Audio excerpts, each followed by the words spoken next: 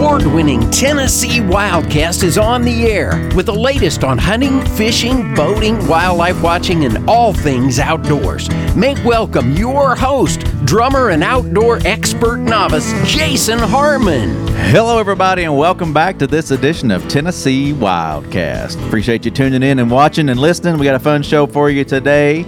We're going to talk a little bit more about rehabbers today, Don. Yes, going to learn a lot more. Good to have you back with us. You bet. Good to be here. Good to be here. You want to kick off with a radio station for this week?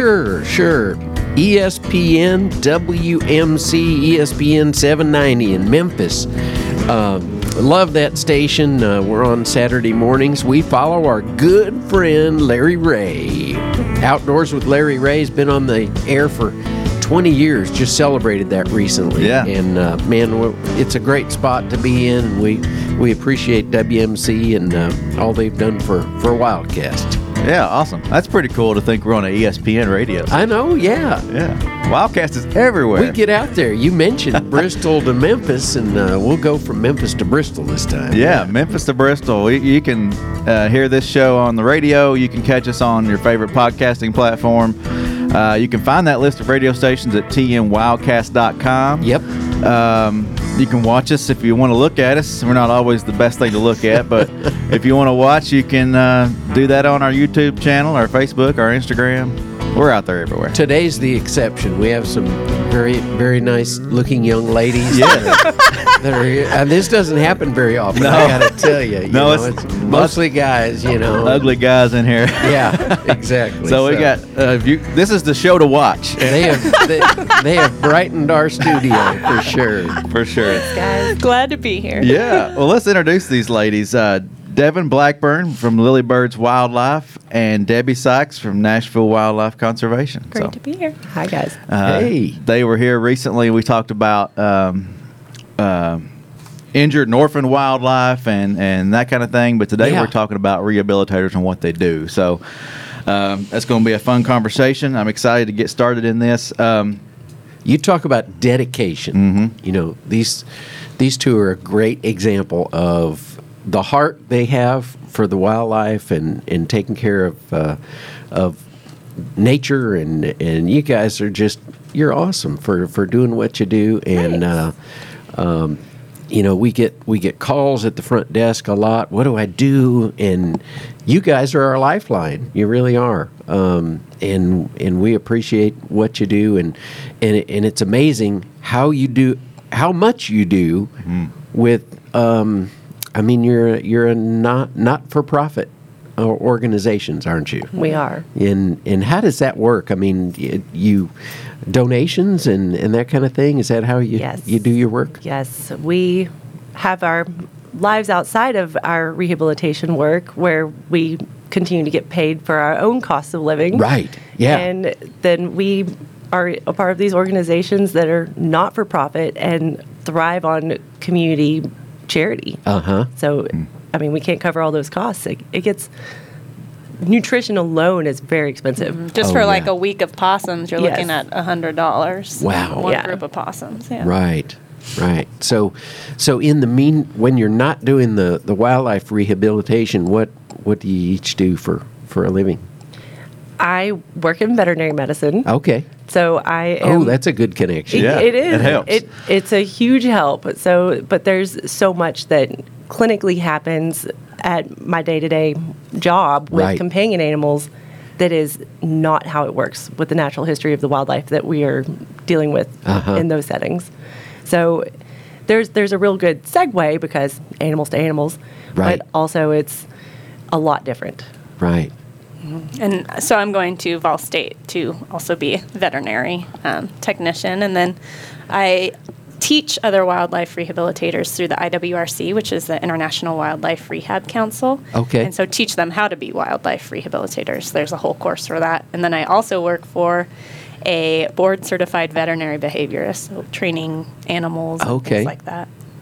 Neat. Yeah. Wow. So it's not very far outside of what you do as a rehabilitator. Your everyday profession. So that's pretty cool. And we get to use well that to help connected. We do. us. Yeah, there's a lot of carryover from one to the next. And you guys need, as part of what you do as a rehabilitator, you need to have a connection with a veterinary Absolutely. outlet, don't you? Yes. Somehow. Yeah, we're not. I think a lot of people think that we are veterinarians and they can bring us animals and we can give them antibiotics, but that's the vet's job. Right. Yes. Yeah. They have that formal education. They know expansive Dosages and all yes, that kind of thing. Yeah. Lots of things. We do have to take in, like Devin was saying, the natural consideration. So where you might shave a dog for surgery, you shouldn't shave. I got a possum in that had been shaven at a vet clinic and couldn't be released for months just because of, having to grow the hair back. You can't release a shaved possum. And That's things part of like that crossover. We're teaching them while they're teaching us. Okay. Yeah. It's a give. Yeah. Makes sense. Yeah, that's cool. That's cool. So it's sometimes on your own dime, and it's a lot of times on your own time, right? I mean, Yep. So you're looking for donations. Do you look for food donations as well as monetary donations? Yes, we do Yeah. have to kind of consider. So we both feed our animals very high-end, organic food because a lot of the times the pesticides do cause issues for things like turtles, and so it does take a lot of money to do that. So we are looking for that kind of food donations, and then the staples as well, like cat food and. Yes, and some that are very specific to that animal. So they don't all just eat cat food or dog food. You have to go out and get some really interesting things sometimes. Anything from small prey items that can be insects to small mammal prey items, and those are not just from the supermarket or the pet store. Right. So there's a lot of holes in my backyard from digging up dirt for our eastern mole. So yeah. Yeah. That's interesting. Yeah. So it's not as easy sometimes just to go buy the food that you need. So That would be great. Right. Perfect. Just a wildlife rehab store. Doesn't exist. No.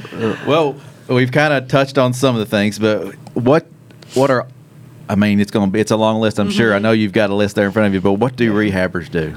The easiest way to start off is just kind of by defining it. And so we brought our definition, which is the treatment and temporary care of injured, diseased, and displaced indigenous animals and subsequent release of healthy animals to appropriate habitats in the wild. So there's kind of a lot in there where we're not just raising babies and putting them back out. We have to do a lot to make sure that they're healthy, they're going back to the right environment. And that takes a lot of different types of knowledge. The approach in the rehab setting is the foundation for getting to that end goal. So you have to know the natural history of that animal. Yeah. You can't sit and stare at rabbits. They don't get stared at. Anytime that eye contact is made, that's usually the last time it's seen. Yeah. So they are prey animals. Uh-huh. So we do camera setups and a lot of kind of watching secretively or hiding behind a branch while you're feeding something. And you don't want this animal to then go out and think, oh, well, I can just come and take food from you. Yeah. That's not good. Yeah, we don't want them to recognize humans, but we also don't want them to get used to having a lot of stress and being fine with stress in their lives, because you don't want a possum who, when somebody's approaching, they're not taking off and running. So we have to make sure we're limiting our interactions as well with those cameras. Yes. So do y'all have like suits you wear and come in looking like the animal? Or that would be great, but they have a great sense of smell, so they would just be able to smell it. And that's one of the first indications you get on. They will assess you for you. You know, when you walk into that room, are they coming up to the front of the cage, or are you just seeing that little waddle off and then hide? Yeah. So. I remember our experiences with the Appalachian Bear Rescue. Oh, yeah. And how that sort of tactic was always in place. You know, that there's shielding up so that there was no human interaction or ability for the animals to see that it was a human providing the food. You know, and it was, placed through troughs and things that it's really interesting. All the extra effort you have to go through to make sure that part is held up. If you have nocturnal animals and diurnal animals, you got to stay just ahead of their schedule so that they're not engaging you while you're cleaning or feeding. Oh, okay. And you're yeah. not feeding a possum first thing in the day. You're adjusting your schedule so you feed them at nighttime when they wake up, so they get fresh food. And Yeah. there's a lot of stuff in the hospital setting too that has to kind of go into that. And how you put that, you can't put a bunny in near a hawk because you've got the predator-prey relationship. So you have different rooms. So you got to stress them all out by putting them in the same room. Yeah. I think about back to the feeding you mentioned. So y'all schedules are crazy, I'm sure. With the different animals, the different feeding times. Talk a little bit about that. God bless our husbands. Yeah, we have good support behind us. We do. Oh, little mammals in particular that stay on a 24-hour schedule. So some of the little squirrels that come in, you're going to be up every 3 hours feeding those guys. And that doesn't stop until they're a couple of weeks old. Wow. And you might have many, many of them at one time. So it's not like you're just waking up and putting a little formula in. You're going to the next one. You're going to the next one. It takes some time. Wow. So, and they're not wanting to eat, right? Because they're in this new environment. Their mom, maybe they've been kidnapped. Maybe their mom's been killed, whatever. And so you're having to deal with the stress of that as well. It takes extra time when they first come in because, you need to manage that. So how about volunteers? Now, you guys can't do every bit of that all the time, especially during heavy traffic times, I would think. it's impossible. Yes. Yeah, we have a really great group of volunteers. We have education volunteers, hospital volunteers, and then we also have transport volunteers because there's no way we can be feeding animals and helping people with something that, that injured bunnies or things like that need to come in. And not everybody has to work with the animals. Some people want to. Some people do not. A lot of support that they could provide. Yeah, food without needs to doing be that. prepared. Laundry needs to be washed and folded. Cages need to be cleaned. Sure, yeah. But then the volunteers have to adhere to those guidelines as well, making sure keeping your voices low. And it's such a different environment from their work or their regular life where you have to come in and, quiet, no perfume, no... Right. Yep. Huh. What if it's cedar? Whoa, that's a good question. Yeah. Everybody's got to rub cedar all over them before they come in. So, more on what the rehabbers do. What's the qualifications? What's some qualifications that you look for or need to be able to do this work? Our baseline is what the state sets. Okay. So we have to meet all the criteria set by the state, and that's on a website that is accessible to the public. You're going to need at least 200 hours. As of now, this is what the criteria is. 200 hours to work with the animals that you're wanting to work with. And that's minimum, too, so that's... Right. The more, the better. The longer we do this, the more we're learning. So it's not every rehabber is going to do every species. So you want to really focus on the ones that you plan to work with. And then have your connections with your veterinary professionals, make sure that your facilities are set up and ready to go, and that it's going to be, a lot of us are home-based. So you have to have that support and understanding from your neighbors and your family and anybody else in that common area. So that's just where you start. And then there's our backgrounds individually and how that applies. So some people need to learn more medicine. We're okay with the medicine, but a lot of people don't understand those things yet. So from there, knowing what your commitment to the public is, that's a huge one. Be prepared to educate people. Be prepared to report to different divisions of wildlife management, really, or biology. A lot of research happens in our environments. So I could really go on for a while with that one. And it doesn't happen overnight. It took several years for me personally in a couple of different states before I started doing what I'm doing here. Yeah, it's a lot more than just that lover of wildlife who maybe has an area that they could set up some cages or set up facilities and house them. They got to have that knowledge, the background, the training, like you mentioned, the training you do on the side in addition to this rehab work. It all comes together. It has to all happen. Yeah, and really, I think the biggest thing is being able to take a step back and think, like, how are my animals really doing? And comparing your animals versus the animals in the wild, they should look and kind of act the same. And so that's a big disconnect that I think a lot of people who try to raise squirrels and raccoons and fawns on their own that aren't permitted, you know, they think like, oh, well, we raised them and they're fine. But Right. when you kind of take that step back and you look, you realize, oh, there's a lot of things that aren't good. You know, this rabbit's full of coccidia.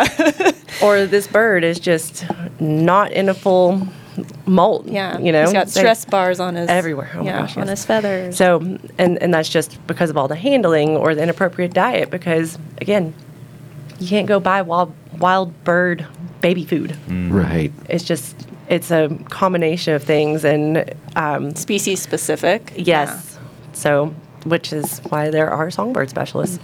Yeah, that takes me back. We mentioned it in the other show with you guys, but you have a network of people that you work with. If you get a call and you're not the specialist for that, you know who to send them to. And Yeah. we get a lot of calls at the front desk, and your all's names are given to them. The list is given to them that's on our website to find someone in their area.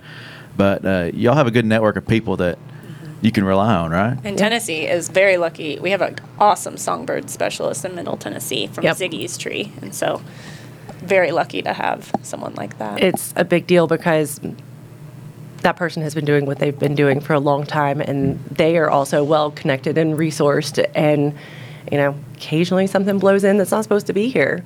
So, yeah, this is our first call. Yeah. We need you, and we learn a lot from each other.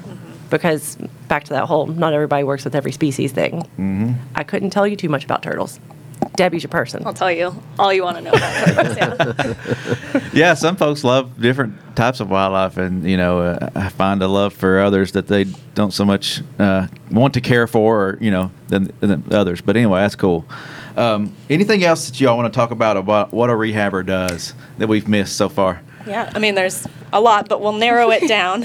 I think one of the other things is the health commitment we have to the public. I know Devin talks a lot about zoonosis, and So you were asking about zoonosis. Yeah. That is, by definition, the potential to share diseases, essentially. So there are some parasites, external or internal, that some animals can give people. And some people, you'll see a lot of us wearing gloves when we're doing very routine things with Sure. animals. We can give them things. So it's just something that is transmissible back and forth. And it may not even just be us as a concern, but our companion pets or our agriculture animals. So we have really good cross-contamination protocols where we're not spreading things around. And we were just talking about one of the endemic issues that we're seeing right now, highly pathogenic avian influenza. And that's affecting a lot of the flocking birds that people use in agriculture or that you see congregating at water sources. So your ducks, your geese, turkeys, chickens. But the wildlife population can move some of that around without actually becoming contaminated themselves.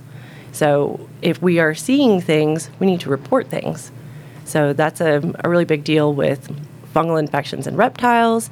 It's a big deal with rabbit hemorrhagic disease right now, chronic wasting disease. And part of our commitment to the public is not just helping with monitoring the wildlife that we directly work with, but guarding public health. And that comes in our hospital, right? So everything that we're doing in our hospital, we're not picking up one turtle and then picking up another turtle. We have to go through, wash our hands in between Right. each turtle. Yeah. And so it's time consuming just to do those types of things. as A well. lot of cleaning. Yeah. And you're not putting all the turtles in one bin or all the squirrels in one bin. You're separating those, right? Yes. And everybody has to be accounted for as a group and as an individual. So a lot of hands off, still quick hands on, getting a quick weight, making sure that everything looks right, all in about 20 seconds. Boop, back in. Yeah. Wow. And then on top of all that, we're also dealing with public, and I don't say dealing with public. We get to work with the public. We are very happy to. But it can be hard when there's high stress situations. Maybe a raccoon just came in and killed a whole chicken flock and trying to help with the different coexisting Yes.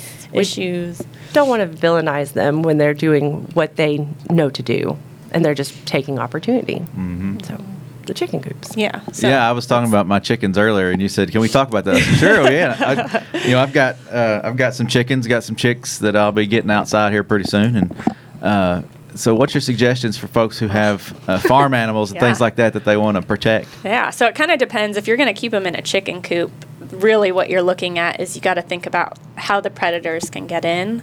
You know, they can get through a thin net on the top of the roof. They can dig underneath the chicken coop. So you do have to make sure there's hardware cloth on all 4 sides, and they need to be really thin. So that chicken wire, raccoons can just stick their hand in and grab the feather of the chicken and get it that way. But if you have like the 1/4 inch or even the 1/2 inch, they can't do that. Okay. So really making sure we tend to be experts on that because we have to design our cage to keep predators in and out. Oh, yeah. So yeah, chewing, digging, like thinking about all the different things that they like to do. Yep. Sometimes it involves a little concrete, Yeah. just on top of the wire. Yeah. But- Trying to keep rats out who can maybe fit through some of the hardware cloth. We had to concrete ours recently because one got in, and Yeah. So there's a lot of things there that you got to think about. Yeah, really. You know, I've had chickens a while, and I don't have that tight of wire, so maybe that's why I've lost a few chickens. yeah. And I mean, we know from learning from other people's mistakes and then our own as well. And so that's the other part about networking is, Yes. yeah, this just happened. Do this with your enclosure. So Yes. go by, and we started doing concrete and things like that. Yeah. Yep. We've probably touched on this a little bit, but I thought maybe we'll bring it up again. Is I have similar to a vet ? So, are you do a lot of some of the same stuff that a vet might do, but how similar are you to a vet, and what's the differences from what you guys do versus what a vet? You both work for vets or have that experience. Yeah. Well, like Debbie mentioned, you're not doing wound repairs on these animals and removing all their hair like you would your cat or your dog, because they are in protected situations. Sure. They don't have to worry about their body temperatures because they're inside with you. And that is something that we stay pretty sharp on, because we know the longer it takes them to grow that hair, the longer they're captive. The longer they're captive, the less likely they are to be a successful release. So Because that's the goal. You want them to be released. correct? absolutely, Yeah. every time, all of them. And one of the things that we are doing that might parallel that people would see is doing medications, but we cannot prescribe them. We are still doing them under the counsel of a veterinarian.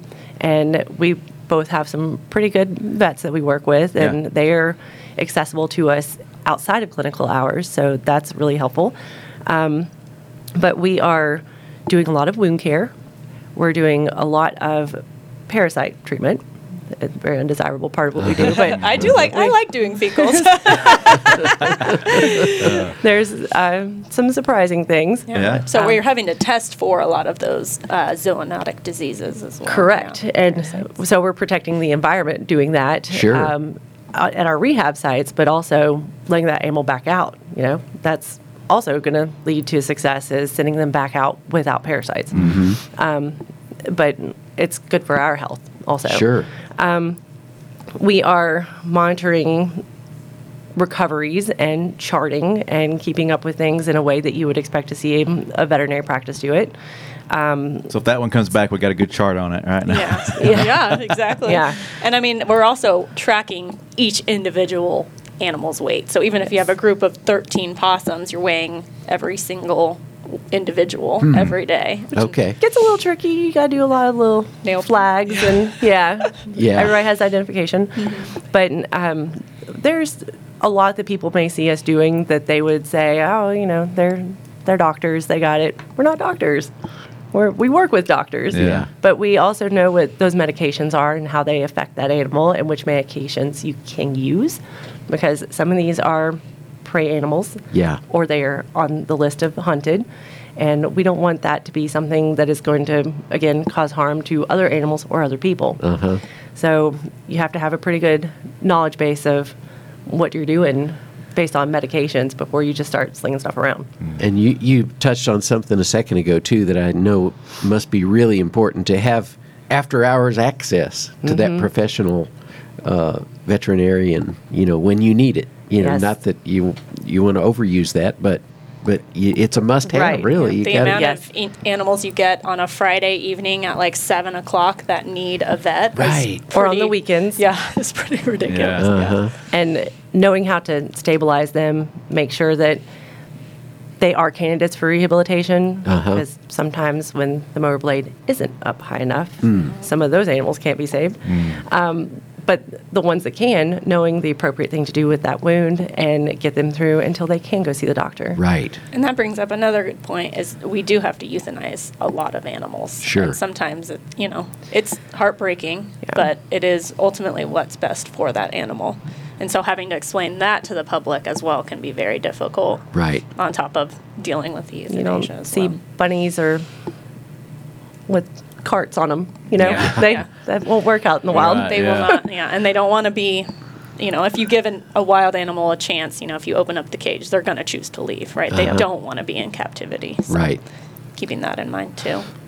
Well, before we run out of time, I wanted to ask about the education side. Y'all Yeah. are both educators. Are there any times that the animals become, they can't be released or used for education? Is that something y'all do as well? Yes. Yeah, so we have almost 10 education animals at our facility, and we keep it hands off, so we're not picking up animals and showing it to the public, because that doesn't send a great message, Right. right? We're treating them like wild animals. We're doing some of that training that came from working with the vet behaviorist, so that's Okay. yeah, Awesome. good crossover there. Yeah. And just doing, trying to show people this is what a wild animal looks like in the wild. Uh-huh. Yeah. Uh-huh. Making sure that not every single animal is going to qualify for that either, just because they can't be released. So they need to be well-rounded and be okay with it themselves. They need that choice. And we go through a big assessment for that too. They have to meet all these different qualifications. Right. Before we run out of time, Yeah. anybody interested in donating to the cause, Oh, yeah. what's the best way to do that? You are welcome to visit our social media, Uh-huh. Lilybirds Wildlife, or And then at Nashville Wildlife CC, we also have it on our website, which is nashvillewildlifeconservation.org. Okay. Yeah. Thank you. You bet. Well, we'll make sure that folks can click below or find your tags below and get to y'all's channels and donate. That'd be awesome. I'm sure y'all would appreciate that very much. Yes, We thank would. you. Well, thanks, Don. You bet. I Thanks to- learned a lot today. Yeah, I did too. And thanks to Rusty for pulling this together. And thank you, Devin and Debbie, for what you do and being on the show again. And we'll look forward to working with y'all in the future. Yeah. thank you. Yeah, thank y'all. Keep up the good work. This is Tennessee Wildcast. Remember tnwildlife.org for all things wildlife. Don't forget our e-store at shop.gooutdoorstennessee.com. Pick up a hat or some swag there. If you want a license, it's gooutdoorstennessee.com. So we encourage you to go out there and buy a license. Support wildlife and get outside and enjoy it. We'll see you next time. Thanks for tuning in. Stay connected with TWRA by visiting our website at tnwildlife.org and follow us on Facebook, Twitter, and Instagram. Hey, it's all about Tennessee wildlife. It's what we do. Tennessee Wildcast will be on the air again next week. We'll see you then.